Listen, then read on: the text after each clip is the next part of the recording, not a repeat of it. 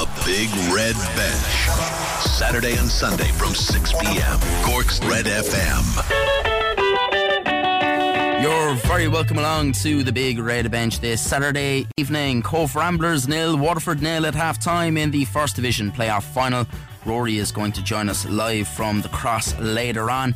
We'll hear from Cork City manager Richie. Holland, of course, the Rebel Army will face the winner of that game next week in the relegation promotion playoff. St. Catherine's had a big win in the Munster Junior Hurling Championship.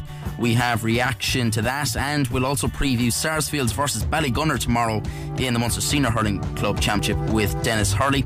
King Callum Walsh fights at Madison Square Garden next week. I've been speaking to him as he prepares for the biggest night of his career so far. We'll also round up the day's action in the Premier League and the URC. Speaking of, it's Munster 17, Dragons 7 at Musgrave Park. It's just about to go half-time there. All of that between here and 7.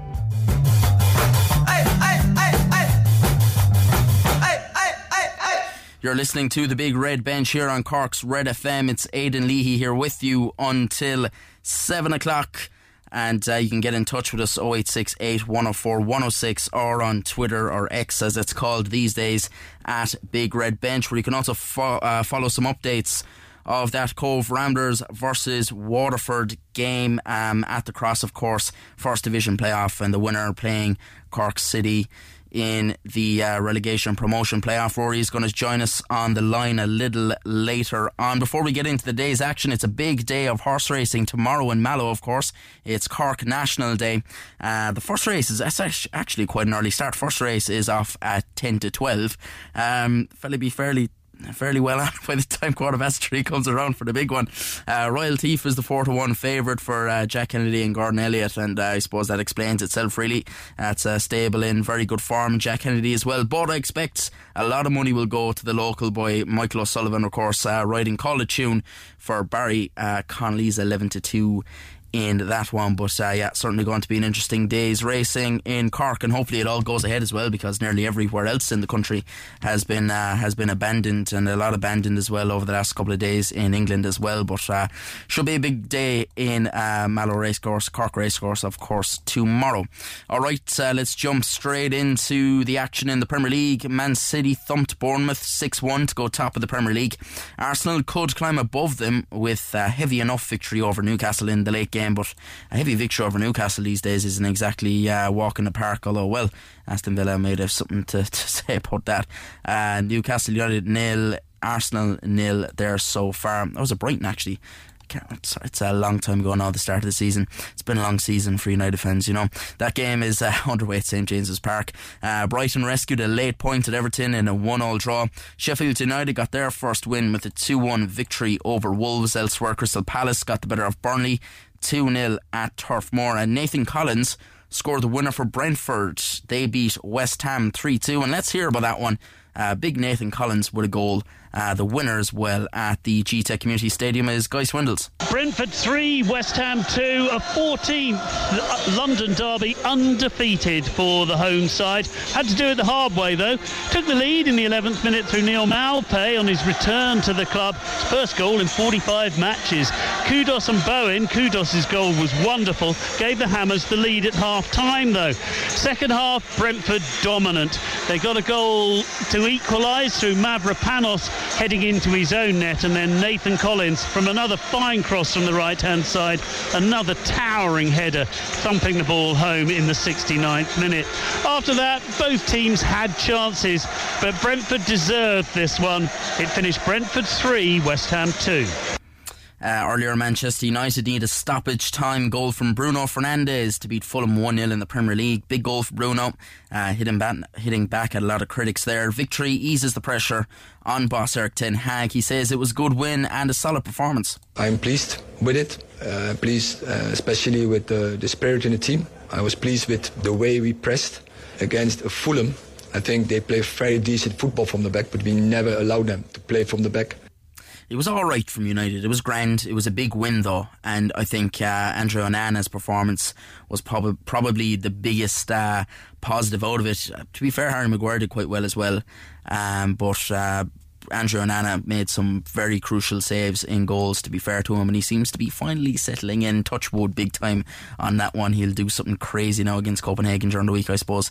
Celtic made their extra man count to beat Ross County 3-0 away and move 8 points clear at the top of the Scottish Premiership. Earlier on, big news in women's football. Chelsea women's manager Emma Hayes has announced she will leave the club at the end of the season. The 6-time Women's Super League winner has been in charge of the Blues since 2012 and says she wants to pursue a new opportunity outside of the WSL and club football. And I'm sure that the FAI will send her some sort of a communication, but it looks... from all the sources that Emma Hayes is going to be the next US women's national team manager. But what a coup that would be for you know, I'd nearly give her the men's team as well while they're at it. Why not? But it would be huge for the FAI. But let's face it, if Eileen Gleeson wants the job, she's more than welcome to have it. She's done excellent stuff so far.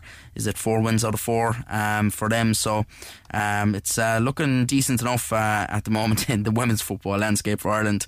If only the same could be said about the men's national team.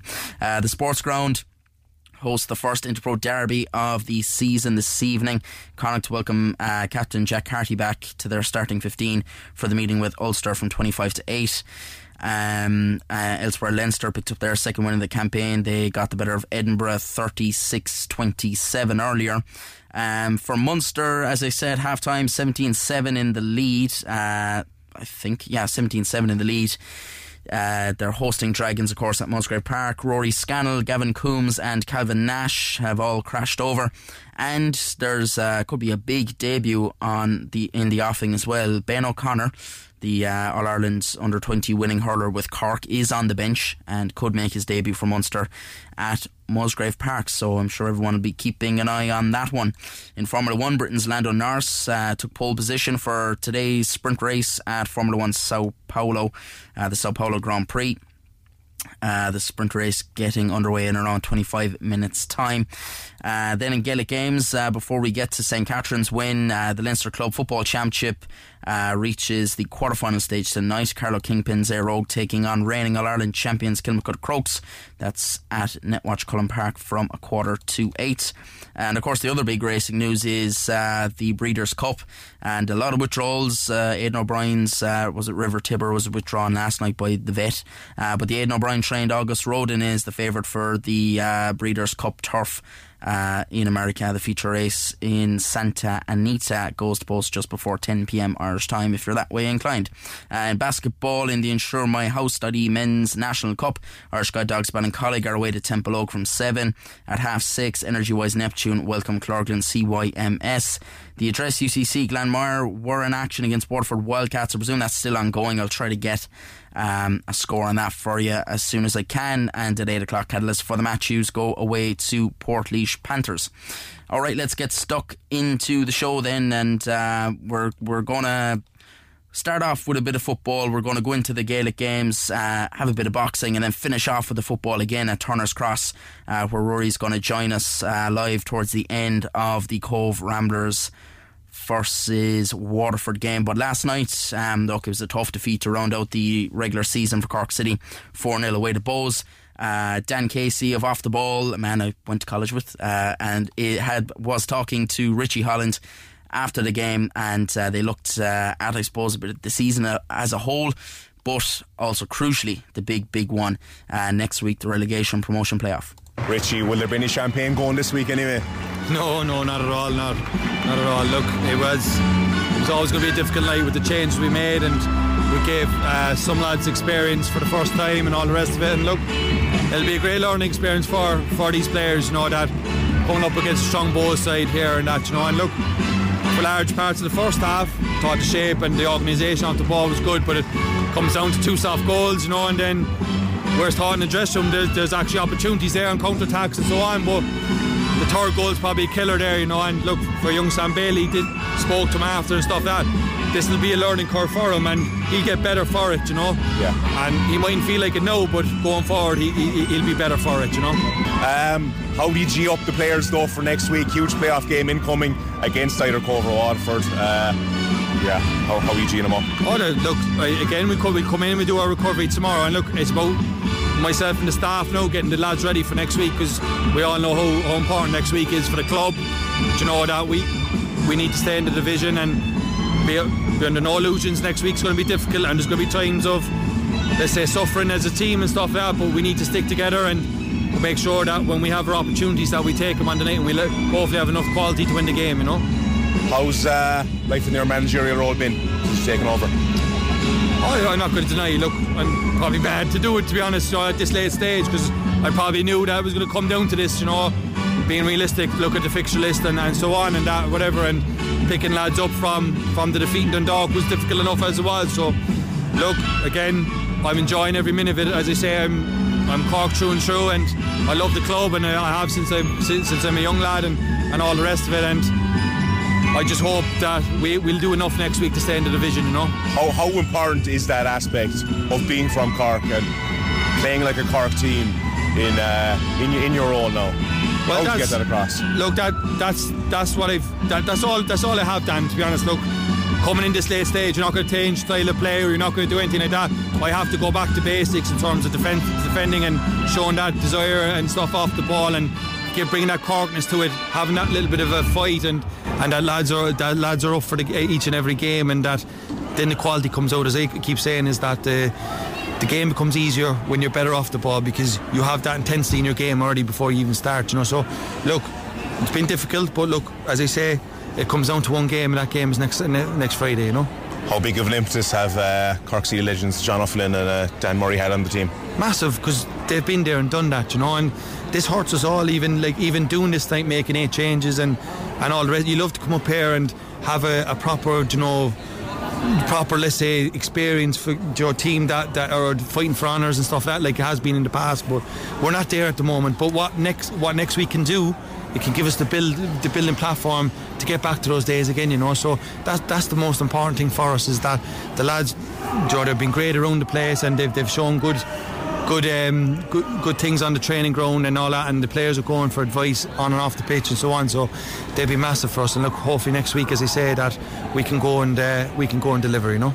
How important have your family been to you since you've taken on the new role? People like Lee, people at home, etc. Look, my wife and my kids they're the ones that have to sacrifice, because I'm away, and you know, I'm putting everything into this, you know, and without their love and support, I wouldn't be here, you know, even from where I've been and so on, you know. And look, I have 4 brothers, and my mum is, you know, she'd be always on to me and stuff as well, so I've great family support and that, you know. But look, listen, I knew what I took over, and it's going to be the biggest test of my career, and look, it's going to be a massive night next week, you know. Yeah, people are probably be wondering tonight about Keating. Maybe why did he start? People might want to have him protected. Was the golden boot something in mind coming into tonight? Look, it was. I had discussions with Rory. Look, I left a lot out tonight, and I gave Rory that opportunity probably to try and get that golden boot, you know. And once I could see that the game was fizzling out and stuff like that, he came straight away then, you know, because I had to make that decision for the team and stuff like that. Look, Rory's had a fantastic season. I know he was desperate to get that golden boot and stuff like that, you know. But look, listen, he scores next week, the winner next week, he'll be even more of a hero, you know. Kevin Kostovich, is he coming back next week? I'm not sure yet. It's going to be tight with Kev. He had a little bit of a setback, but look, we're going to assess him during the week, and hopefully that he'll be available for the game. But we're not sure yet, you know. We'll probably know more mid to late next week, you know. Yeah. Are you aware of the impacts you've had yourself with the fans? I haven't seen this much love and support for a manager in a long time. The work you've done, you've just changed the whole mood of the fan base. Are you aware of that? Probably even coming out tonight, you know, the last day or so, I probably felt it a small bit, yeah. But look, as I said from day one, we need to get that connection with the players, the fans, the club.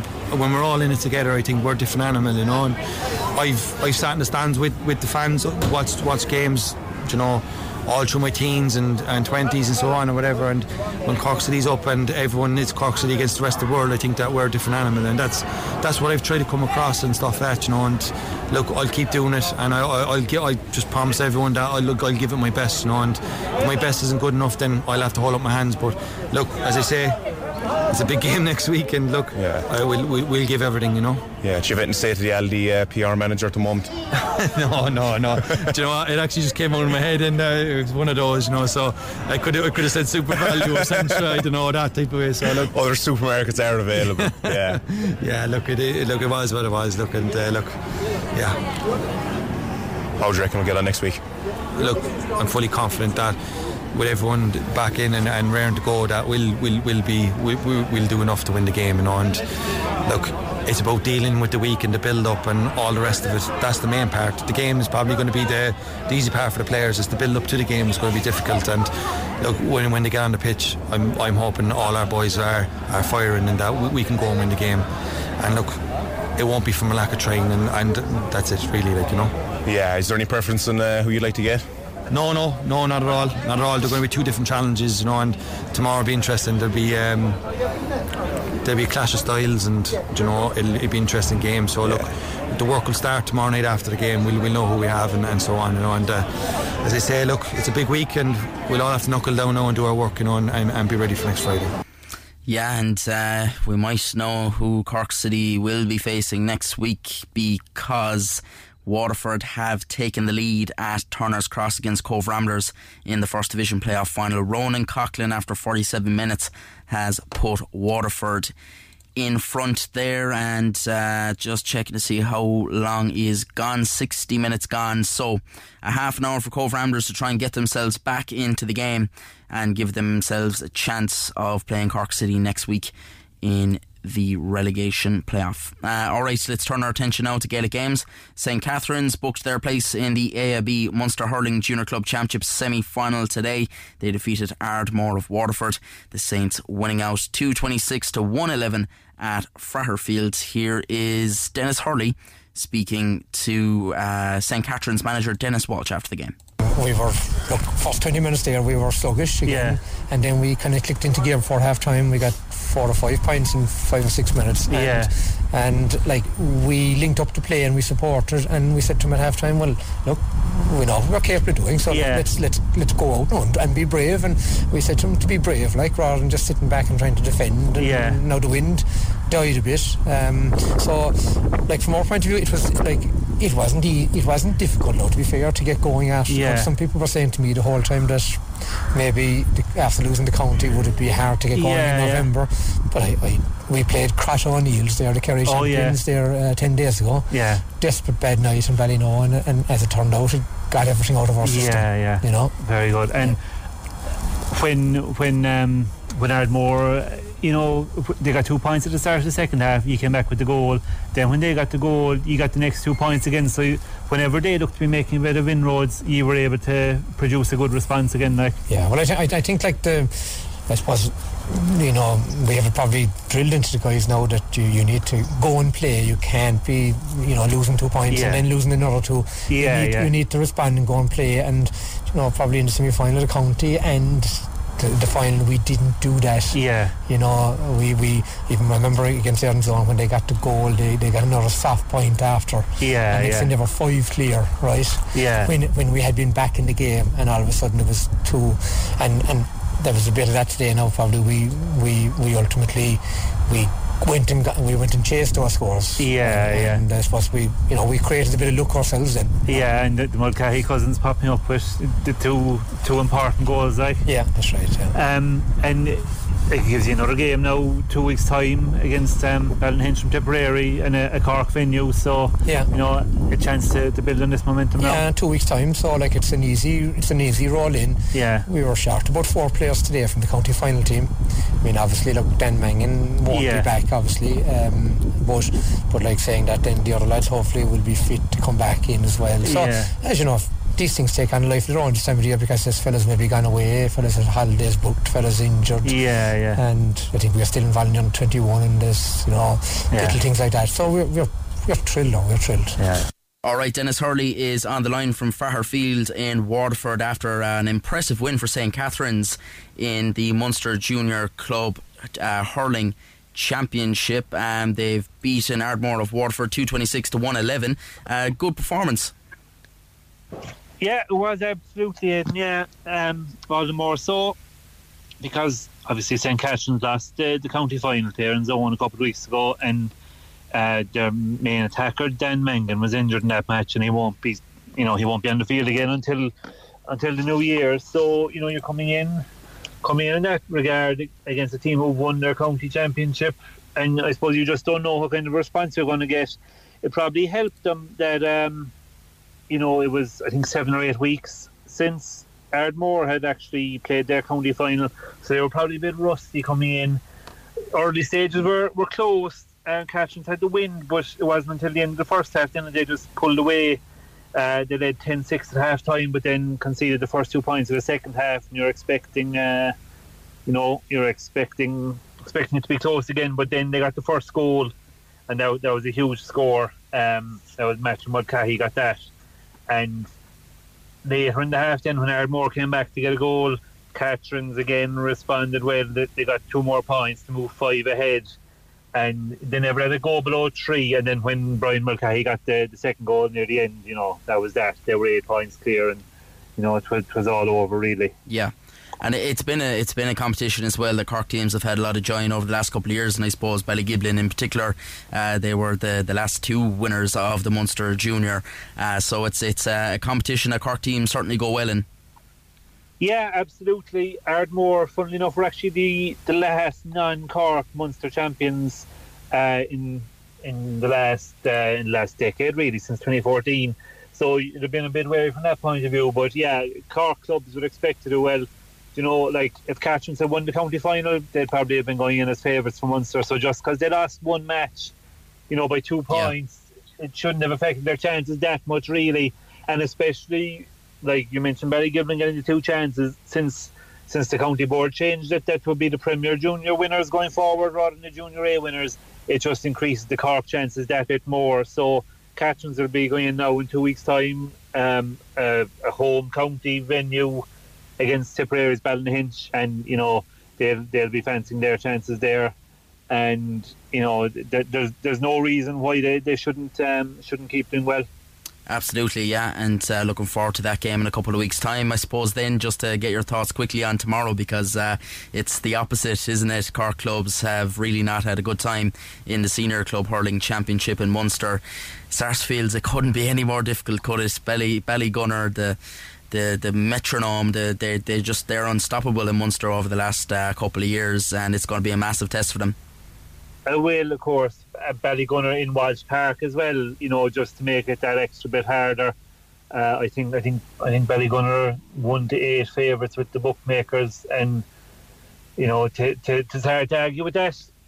Like, I spoke to Johnny Crowley during the week, and he said that Ballygunner have been on the road for so long, and they're up near the top of their graph, whereas Sars, it's a much changed team over the last 2 years, and they might have been expected to win the county at the start of the year, so they're starting off and they're at a lower base than Ballygunner are, but you have to give them a chance. Anything can happen on a given day. Ballygunner will obviously be justified favourites, but they're going to have to lose a match sometime, and it could be tomorrow. The only thing is that even if Sars were to win, they'd have to turn around 2 weeks later and face the Piercing, which is probably just as tough a test. So, it's a tough side of the draw to be on, but it's where a team wants to be at the beginning of November. There's 11 other Premier Senior clubs in Cork who would willingly swap places with Sars tomorrow, with a chance to try to top a Ballygunner. So they'll give it all they've got. Yeah, and it's been an emotional ride for Sars, hasn't it, over the last couple of weeks, like to go and win a county championship, and then for Glanmire to be hit with the flooding it was hit, and Sarsfields to do what they did with the pitch and take on the water and basically relieve all that pressure on the village. Obviously, you, as you were saying, you were speaking to Johnny Crowley during the week. How have they dealt with the fact that they don't have a pitch to train on at the moment in preparation for this? He basically said that they've just really benefited from the generosity of the GA community in Cork, that they've been doing a bit of training in Brian Dillon's, which is very handy as they're so close, and then they've had the use of the Mardyke gym, and they've been able to train in Parky Ring, so they're very grateful for that. He said the problem could be next year, when everyone else is still in the championship, and you know, the venues mightn't be as easy to come by, but they'll worry about that next year. But, you know, they have got great support and they're very appreciative of that. And, you know, I suppose there's a real desire, because when Sars won the 4 county titles between 2008 and 2014, they didn't win any Munsters that time. And I suppose there's a real desire to try to put that right. So, you know, they'll be giving it everything. But, you know, if you were putting your own money on it, you'd have to be kind of backing Ballygunner up here. Yeah, it's going to be a tough one, but look, we will see tomorrow. It should be a cracker of a game, and hopefully Sars can cause a big upset. Denis Hurley from Waterford, thanks a minute for joining us on the Big Red Bench. Here's Aidan. Yeah, thanks to Denis there. Good win for St. Catherine's in that one, and yeah, what a massive game for Sarsfields tomorrow. As we know, Newtown Chandrum were the last Munster champions from Cork, I think, way back in 2013. So look, it's a massive test. Ballygunner, they're the kingpins of club hurling really over the last, I know they're not the reigning All-Ireland champions, but their form over the last 5-6 years has been unbelievable. Of course, big day as well at Páirc Queeve tomorrow. Ahabullogue taking on Mitchelstown in the Intermediate A Football Championship final. Ger McCarthy is going to be at that one for us, and we will have plenty of reaction here on the Big Red Bench for that one. Alright, we're going to go for a quick break. When we come back, we're going to hear from Cobh's Callum Walsh, of course. A massive fight coming up for him at Madison Square Garden next week, and we're going to get Ruairi on the line to hear how that game is going between Cobh Ramblers and Waterford, of course, in the First Division playoff final, and it's at the moment not going the way of Cobh Ramblers, unfortunately. Just get a quick score check here to see if anything has changed in the last couple of minutes. The winner, of course, will take on Cork City in next week's relegation promotion playoff. But at the moment it is Waterford 1, Cobh Ramblers 0. But look, by the time we get Ruairi on the line, hopefully things might have changed. Don't go away. The Big Red Bench, Saturday and Sunday from 6 p.m. Cork's Red FM. Missed the show? Grab the Big Red Bench podcast at redfm.ie. Cork's Red FM. You're very welcome back to the Big Red Bench here on Cork's Red FM. It's Aidan Leahy here with you until 7 o'clock. 0868 104 106 if you want to get in touch with us, or at Big Red Bench on Twitter. Munster have extended their lead at Musgrave Park. 2 tries in the last 5 minutes. It's Munster 29, Dragons 7. Tom Ahern first, and then Craig Casey went over, and Casey's just gone off as well as a sub. On the bench, everyone will be keeping an eye on Ben O'Connor, of course, the All-Ireland winner, under 20 hurler with Cork, to see if he gets his Munster debut at Musgrave Park. We'll keep an eye on that one. Alright, Callum Walsh takes on Ismail Villarreal at Madison Square Garden on November 9th next weekend, live on UFC Fight Pass. It's for the WBC US Super Silver Super welterweight belt, should I say. The man from Cobh and County Cork, we've heard from him a couple of times this year now. Things are really going well for him, of course, trained by the legendary Freddie Roach. He's backed by Dana White as well, of course, the UFC promoter, and it's going well for him. Madison Square Garden, though, next week is probably the biggest night of his career so far. Here he is telling us all about it. Delighted to be joined now on the Big Red Bench by one of our fastest rising stars in the boxing scene, the man from Cobh and County Cork, Callum Walsh. Callum, how's life? How's things going out there? Yeah, everything's going good, boss. You know, I'm ready for this fight. I've been training hard, and I can't wait to get the job done now next week. Let's look back, I suppose, at the last fight. I spoke to you just before it against Juan Jose Velasco. He didn't come back out for the 5th round. It was a strange enough sort of situation, wasn't it? Yeah, it was weird, you know. But I knew I was breaking him down since the first round. I was hitting him hard body shots. I was hitting him a lot of hard shots, and after 4 rounds of it, he just couldn't take anymore. You know, that's what he said to me after. He said that his body was broken. You know, there's no way he could take any more punches, and I was a bit disappointed. You know, I wanted to give the fans and everybody that paid to come and see me fight more, but. No, what can you do? If a fella doesn't want to fight, he doesn't want to fight. There's nothing you can do about it. Yeah, I was just going to say to you, you were visibly disappointed because, you know, you looked like you were enjoying the occasion in there, first of all. And of course, that bit of a feeling of maybe letting the crowd down without that big showstopper, maybe. Yeah, absolutely. You know, I always want to go in there and, I guess it's a good feeling, you know, you made a fella retire on the stool, you know, like you've hurt him so bad that he doesn't want to fight you anymore. It's still a good feeling, but, you know, I always want to get that big knockout or that stoppage, you know, for the crowd to feel the crowd and give them what they want. So I was a bit disappointed, but sure, look, there's nothing you can do. I can just go into my next fight and try to put on a better performance. Yeah, I suppose, how do you deal with a fight like that? You know, you train hard for it, and in the end, maybe then it's a bit underwhelming. What do you do in maybe the couple of days after that? Do you do anything extra to maybe, I don't know, start to finish out that sort of run you've been on leading up to that fight? Or yeah, after that fight, I already knew. I already knew when I was going to fight again. I knew I was going to fight out in Madison Square Garden. So literally, I fought Saturday and I got back in the gym Monday and was training again for this fight. So by the time I fight out here now in Madison Square Garden, I'll be after having like a 20-week training camp. So I was ready for this fight, 6 weeks ago. So I'll be more than ready now for this fight, and I'm expecting all my hard work to pay off and a big knockout and put on a big show for the Irish crowd out there. Yeah, exactly, on to bigger and brighter things, and it doesn't get much better than fighting in Madison Square Garden. Yeah, 100%, especially since I'm so young. I'm 22, this is only my 9th fight, and I'm just a young fella from Cobh, and I'm headlining Madison Square Garden. It's not every day you hear that. Yeah, and the belt up behind you there as well, like to be walking out with something around your shoulder or around your waist it makes it feel even better. Oh yeah, absolutely, and I'd be looking for another one now fairly soon, I'd say. So is the mental preparation for this one different? Because obviously it'll stir up different emotion, it's such a prestigious venue, and even I suppose just fighting in New York itself is massive with the Irish presence in the city. Yeah, it's going to be a big deal, but I don't want to let it get to my head. I know every fight I go in there and I take them all the same. I've one job to do, no matter where it is, or no matter who's there, or no matter who's watching me. I know when I get in that ring, I have a job to do and I have to win.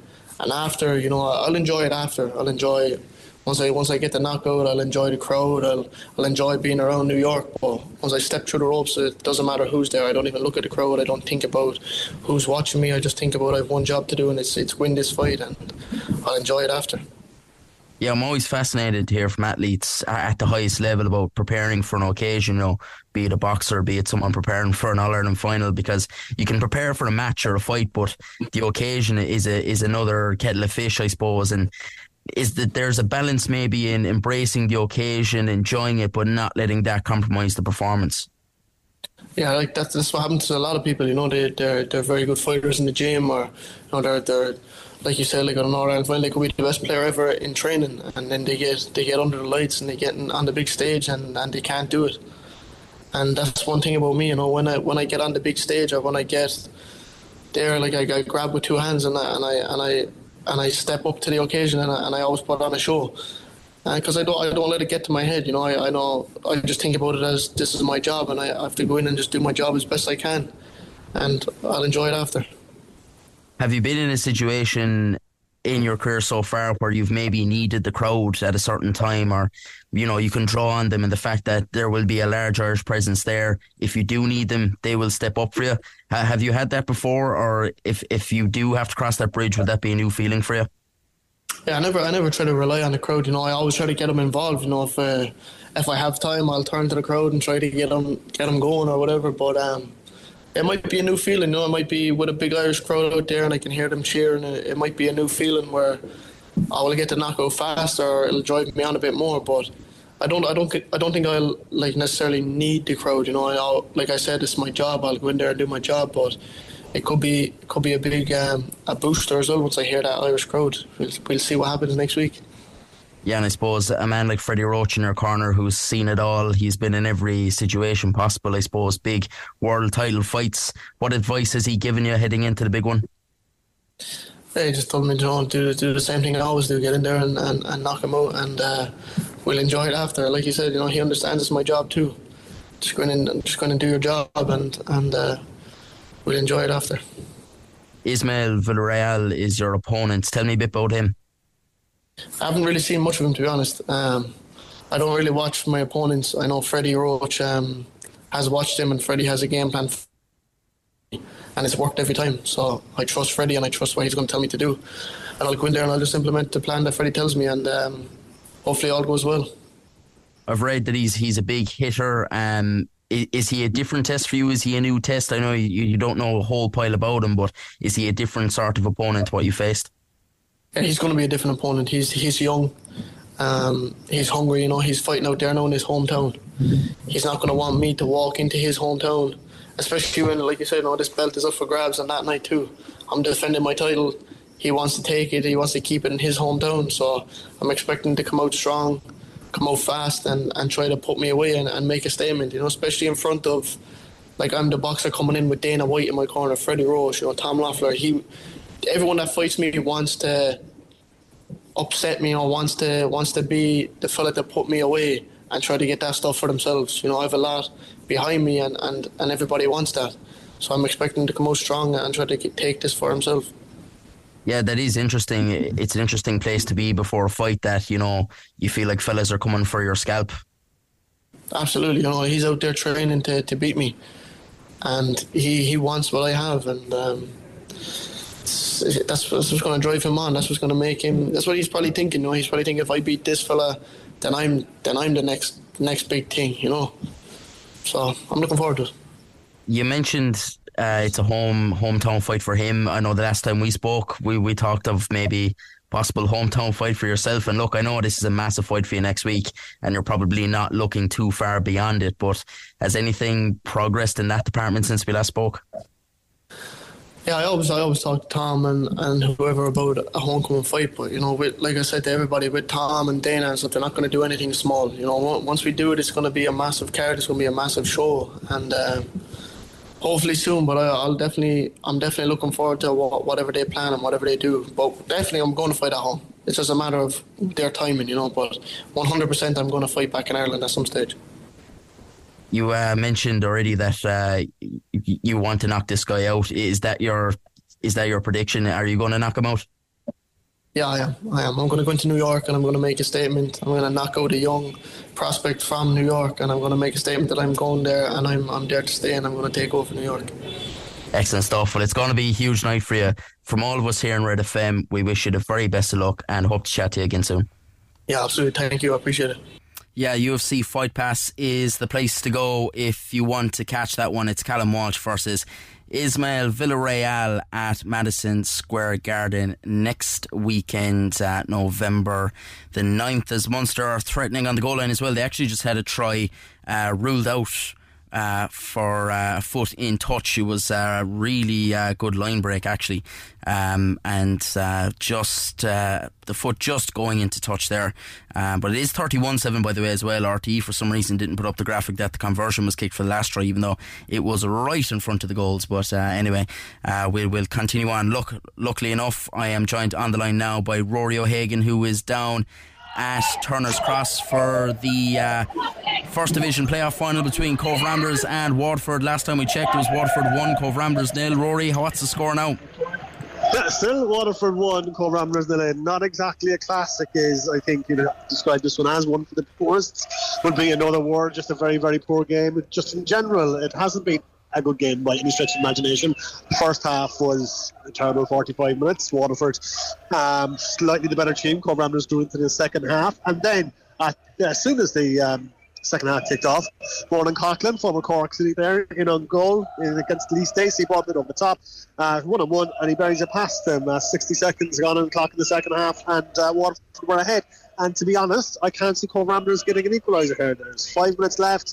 They haven't been adventurous enough since the goal has gone in. They've kind of sat back a good bit here and haven't at all threatened the Waterford keeper, Sam Sargent. So it's been a disappointing performance from Cobh Ramblers here in the second half, Aidan, you have to say. Yeah, and it's such a massive occasion for Cobh Ramblers, especially it being on in Cork, in Turner's Cross. I presume they've brought a big pack of travelling fans. Yeah, Waterford have a big crowd away to my left as we've got Cobh Ramblers support. To my right in the shed end, Cobh Ramblers' most famous supporter, Roy Keane, is here. He's a couple of seats away from me. John Caulfield, Galway United's league winning managers, here as well. All watching this First Division playoff, which hasn't come to light at all, as Cobh Ramblers trying to get something going here as Cian Brown takes the ball and he crosses the ball left foot, and it's again cleared by a Waterford head, and Waterford will clear. It's just been one of those games for Ramblers haven't been able to get anything going whatsoever. There was one moment of levity in the second half when the referee sent off Waterford's Barry Bagley for an apparent second yellow card, showed him the red card only for him to realise actually I only booked him once, so he got to stay in the pitch. So that was the most exciting thing that's happened in the second half. I actually missed the goal because I was having tea, but I have seen it back on LOI TV. It was a cracker. But yeah, I was having tea in the room down here below as Cobh Ramblers trying to mount another attack, and that goes wide. And you can hear the frustrations of the Cobh Ramblers fans away to my right here. It's looking like one of those nights. It's looking like it's going to be Cork City and Waterford in the playoff on Friday, and it's going to be such a massive game from a Cork City perspective. 90 minutes away from potentially being relegated back down to the First Division after only getting promoted last year. Huge game ahead, but it looks like it's going to be Waterford here. 3.5 minutes left. I reckon there's about 5 to be added on at the end of the game. Ramblers have to do something here, but it doesn't look like it's going to happen for them. Yeah, and it's a shame, and I suppose they'd be looking to the likes of maybe Wilson Ruairi, Jack Doherty, or even if they're still on the pitch at this stage. I haven't been able to keep up with the substitutions, but they've been their main men so far this season. Yeah, they're both still on the pitch, but Doherty has been up front on his own the entire night, and Ruairi has been 20 or 30 yards away from the entire night. He's provided no support for Doherty whatsoever. Whenever Doherty gets in the ball, it tends to be on the flanks, and then when he looks up, there's no one in the box for him to cross it into. It's been frustrating for Cobh Ramblers number 10, who's sporting a nice Terry Butcher-style headband after a clash of heads in the second half. Ruairi hasn't been able to get on the ball. He hasn't been able to dictate things, but Ramblers have a chance here. Shot comes in, and it's headed back towards goal. Doherty is there, and it's half clear. Oh my God! Has the goal for Cobh Ramblers! Cobh Ramblers have equalised, and it's the substitute Matthew McKevin with an audacious overhead kick from 8 yards after Waterford didn't clear it. Ramblers are level. Cobh Ramblers 1, Waterford 1, and that is a crack, and I'm absolutely delighted. What a goal that was. Excellent stuff. That man you just mentioned there, he had some bit of involvement, Jack Doherty at least, but a huge goal there, and sounded like an acrobatic one as well. Yeah, I mean, like the ball was crossed into the box. Waterford didn't deal with it at all. It's crossed it towards Doherty. Doherty got ahead and it just dropped, and then it ended up McKevin. He decides to well, I'll overhead kick this, and it goes into the back of the net. Absolutely fantastic stuff. The Ramblers fans absolutely delighted here. Waterford looks shell-shocked. Their only plan was to contain Cobh for the rest of the game and defend their lead. No, it's advantage Cobh Ramblers here, and we could be in for a grand slam last couple of minutes here, Mr. Ridley. Yeah, and you could be staying in Turner's Cross a bit longer. I presume extra time and penalties is in the offing for this one. Yeah, it could be a long night here, Turner's Cross. It is a bit chilly. I forgot my hat as well, which doesn't help when you've got no hair. But yeah, I don't think the Cobh Ramblers fans are going to be too upset about extra time here when it looked like just a couple of minutes ago they're getting buried and that they were out of this time. But Waterford have a free kick here in a dangerous area. You might just stay with me for this one. It's about 30 yards out. And it's the substitute, Shane Griffin, lining up over this one. I don't think he's going to shoot from here. Cobh Ramblers have a three-man wall set up. I think it's just that little bit too far out here as Shane Griffin steps up to take this one. It looks like he could be shaping up to shoot here, actually. Plus Griffin stepping up to take this free kick into the wall. And Cobh Ramblers will clear, thanks to Cian Brown. But yeah, Doherty could be in here again. Waterford under a lot of pressure. The ball to bob anywhere on this pitch. Sam Sargent has to be careful with that one when he clears it, and he does. But yeah, Ramblers have their tails up here, in. Absolutely. I presume Richie Holland and his backroom team will be there as well, of course, keeping an eye on both teams as they prepare for next week. It's been an eventful week for Richie, hasn't it? Yeah, I was having a cup of tea with Richie and the rest of the backroom team at half time, which is why I missed the goal. But yeah, they acknowledged like last night's result wasn't good enough, but it's all about this weekend, Dave. Yeah. Like, it's just such a massive game, and like Jim Usher came in, took over big plans for the club. He can't execute those plans as the club are in the First Division. I don't think anyone expected Cork City to go down this season. As I said at the start of the season, staying up was the goal. City had stayed up, or if they do stay up, it'll be a good season. They have to do it through the playoff, and that is not going to say it's a lottery, but it is a cup final. Anything can happen in a cup final. 5 minutes has just gone up on the fourth officials board here. The ball is down in Cobh Ramblers territories. Waterford look to get something and just try and stop this game going to extra time. The big tackle going in here, and another yellow card. I think that's 10 yellows issued by referee David Dunn, if my maths are correct. He is going to have a cramp in his hand from writing his match report later on after this game. 10 yellows in this game, and it hasn't been a particularly dirty game. It's just a lot of yellow cards he's given have been for fairly innocuous challenges, which I was surprised yellow cards were issued. But yeah, Ramblers have a chance now with this piece, and the place is going to erupt if Ramblers can just get the ball into the net here. As you heard with that McKevitt goal, the overhead kick, the place erupted. There's a huge Ramblers support here. Hearing if Ramblers win this tie, this game is not going to be played Turner's Cross at the weekend. So you're looking at Richmond Park, you're looking at Dalymount Park for Cork City and Cobh Ramblers next week. But Ramblers have everyone up here. They've got 7 lining up here, about 30 yards out as the keeper, Lee Stacey, prepares to float this ball in, and he floats it in the direction of McKevitt. It's cleared by the Waterford. It only goes as far as the skipper, Jason Abbott. And now Cobh Ramblers on the attack. Here's the goal scorer. McKevitt tries to keep that in, but it goes out of play on this near side. 4 minutes left here in. And I would reckon we're going to extra time. But then again, I just reckon that Waterford were going to win about 3 minutes ago. So I wouldn't listen to me. I don't know what I'm talking about. Absolutely. Just to get you on one more thing, I suppose just on the whole Guard of Honour thing last Monday night, do you think for Richie that was stoking a bit of fire in his side and the fans as well, maybe just getting the bit between the teeth in order to maybe inspire them on for next week and give them, a bit more fighting spirit, because I suppose they came under pressure and maybe it's a bit of that siege mentality a lot of people like to talk about. Yeah, I suppose you could look at it that way as well. Like, I just think it's a whole nonsense. Yeah, I agree as well. It's a Guard of Honour. Just get over yourselves. Like, it's just like Richie went in with 2 bottles of champagne for Stephen Bradley in his system before the game. Congratulate him on winning 4 league titles in a row. Not every manager does that to a league winning manager. It's who cares if you don't get a Guard of Honour? Yeah. You made 9-10 changes from the team that won the league a couple of days ago. That wasn't the league winning team that was out there. I just think the pearl clutching from Stephen Badley was a little bit much. As Wilson Ruairi, can he get something going here for Cobh Ramblers? And he tries to find anyone in support here as he keeps onto the ball. Wilson Ruairi doing very, very well there with his back to goal. Cobh Ramblers trying to force something here. It's Dale Holland now with the captain's armband. Excuse me, I thought that was Jason Abbott a few minutes ago. He's on as a substitute now. Cobh Ramblers will have a free kick.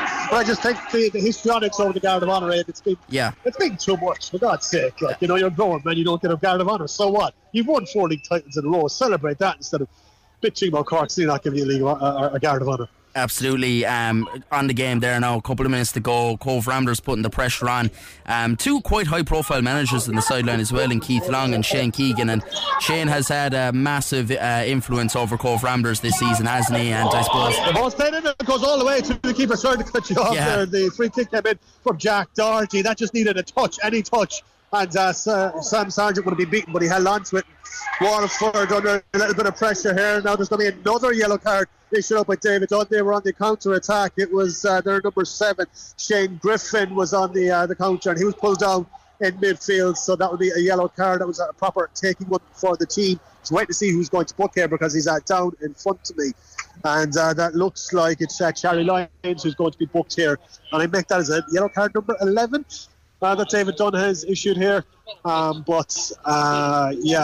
was breaking up a Waterford counter attack. We have 60 seconds left in the clock here as Roy Keane makes his exit away to my left here before he gets mobbed for autograph requests and photographs at the end of the game. But this, unless Waterford can do something with this set piece here, it's right on the halfway line. That's going to be taken by their number 14, Derek Osede, and he's going to float the ball in here. Waterford have all the big men up. Ramblers have brought everyone back, bar Doherty.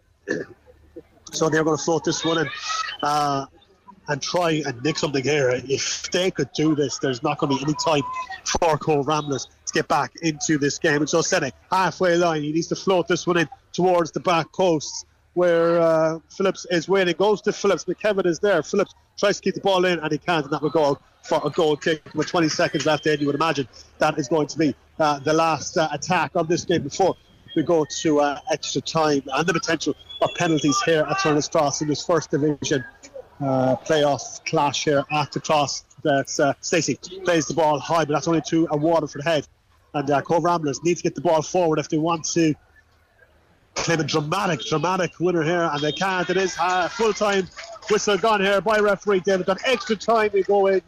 It's anyone's game, to be perfectly honest. It has been a great game by any stretch of the imagination, but that overhead kick goal from McKernan, it's going to live long in the memory, and for Cobh Ramblers fans, that's if they get the victory here. But full-time at the end of the 90 minutes, Waterford 2, Cobh Ramblers 1. Not a cracker. Yeah. Waterford 1, Cobh Ramblers 1, excuse me. The scoreboard incorrectly put up that the score was 2-1 there for a second. So we are going to extra time, and it is going to be a fascinating half an hour ahead here. Yeah, and testament as well to that spirit that just Shane Keegan has instilled in Cobh Ramblers to keep on fighting and get the late equaliser there, and they even did it as well in the semi-final. I know they had to get a late enough goal as well to book their place and secure their place in the playoff final. Like, Shane Keegan has done a great job with Cobh Ramblers, and the fact that they're here in extra time now in the first division playoff final is testament to that. Yeah, he certainly is. He's done a tremendous job with a very limited budget down in Cobh. He has been playing some nice football, although it hasn't been on display as much tonight. You can maybe attribute that to a bit to the Turner's Cross pitch, which is very heavy, and it's cutting up quite a bit, as we saw across these last couple of games here. But he has done a tremendous job with them, and if they don't win this, if they don't win it this year, he has an excellent base from which to build for next season for Cobh Ramblers. So the future is certainly looking very, very good for the East Cork side. But they're only half an hour away here from a playoff final against Cork City. The Cobh Ramblers fans here, you can see the nerves them at the moment. Like leaves Hanson Bob Donovan is here, the club legend. He's just a couple of situations to my right. He is a bag of nerves, but it's anyone's game here, and yeah, it can't be as bad as the original, the opening 90 minutes, surely. But like that McKevin overhead kick, worth the price of admission. It was an absolutely cracking goal for Cobh Ramblers. Waterford, that nice goal from Roland Coughlin in the opening minute of the second half. But look, it's huge, it's massive. It doesn't get much bigger than this from a first division perspective. So huge 30 minutes ahead. Will it be Waterford or will it be Cobh Ramblers that Cork City face in the side? That's what we're here to discover, and it's going to be a huge game for Cork City regardless of who they face next week. Absolutely. Hopefully Cobh Ramblers have their tails up. We will have reaction to whatever the scoreline is on tomorrow's show, and you can follow live updates on the @BigRedBench Twitter account with Rory. Rory, I'll let you get another cup of tea. Try not to miss anything this time. Thanks, buddy. It's freezing here. Alright, cheers. Thanks a million to Rory O'Hagan there for us at Turner's Cross, and it's a bit of a cold one, but at least a bit of excitement there at the end. Ben O'Connor has come on and he has made his Munster debut, and Munster have gone over for another try as well. It's now 45-7 at Musgrave Park against the Dragons, but a big one for Ben O'Connor, of course, under 20 All-Ireland winning hurler with Cork. Right, let's finish off now by hearing from Lauryn Homan, the Brunel and Ireland basketballer. Ireland face a couple of big qualifiers next week, starting off with the visit of France to the National Basketball Arena in Tallaght. Okay, I'm delighted to be joined now on the show by Lauryn Homan, Brunel and Ireland basketball player. Lauryn, pleasure to speak to you. Thanks a million for having me. No hassle at all. It's a big couple of weeks for you for the Ireland camp in the Eurobasket qualifiers. It's a new campaign, isn't it? Yeah, it's a new campaign starting this November, so for the new Eurobasket qualifiers, so we're looking forward to it. And is it a bit of a fresh group? Is there any new blood coming into the team? Yeah, I think it's a very fresh group. Like myself, I've been called up this year, so there's a good mix of younger girls, but there's a lot of more experience in older girls as well, in the team, so there's a good mix. Yeah, and there's a good mix as well from local players here in Ireland, and as well some experience coming from other countries as well, coming back to play for their country.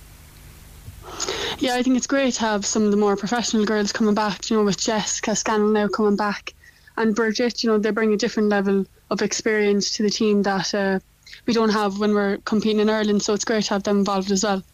You must learn a lot, I suppose, in those camps with those players that come home from being abroad. Do they kind of sell you maybe the dream of going abroad yourself one day? Yeah, I think they do sell a bit of a dream. You know, they bring a different level of professionalism that maybe we don't have when we're training here. You know, we don't train as much as they would, and maybe just we don't have the same facilities and stuff that they're used to. So they kind of just bring up the level of everything when they come into camp to us. And I suppose before we look at the couple of games themselves, I suppose it's a new enough season as well in the Women's Super League and with Brunel.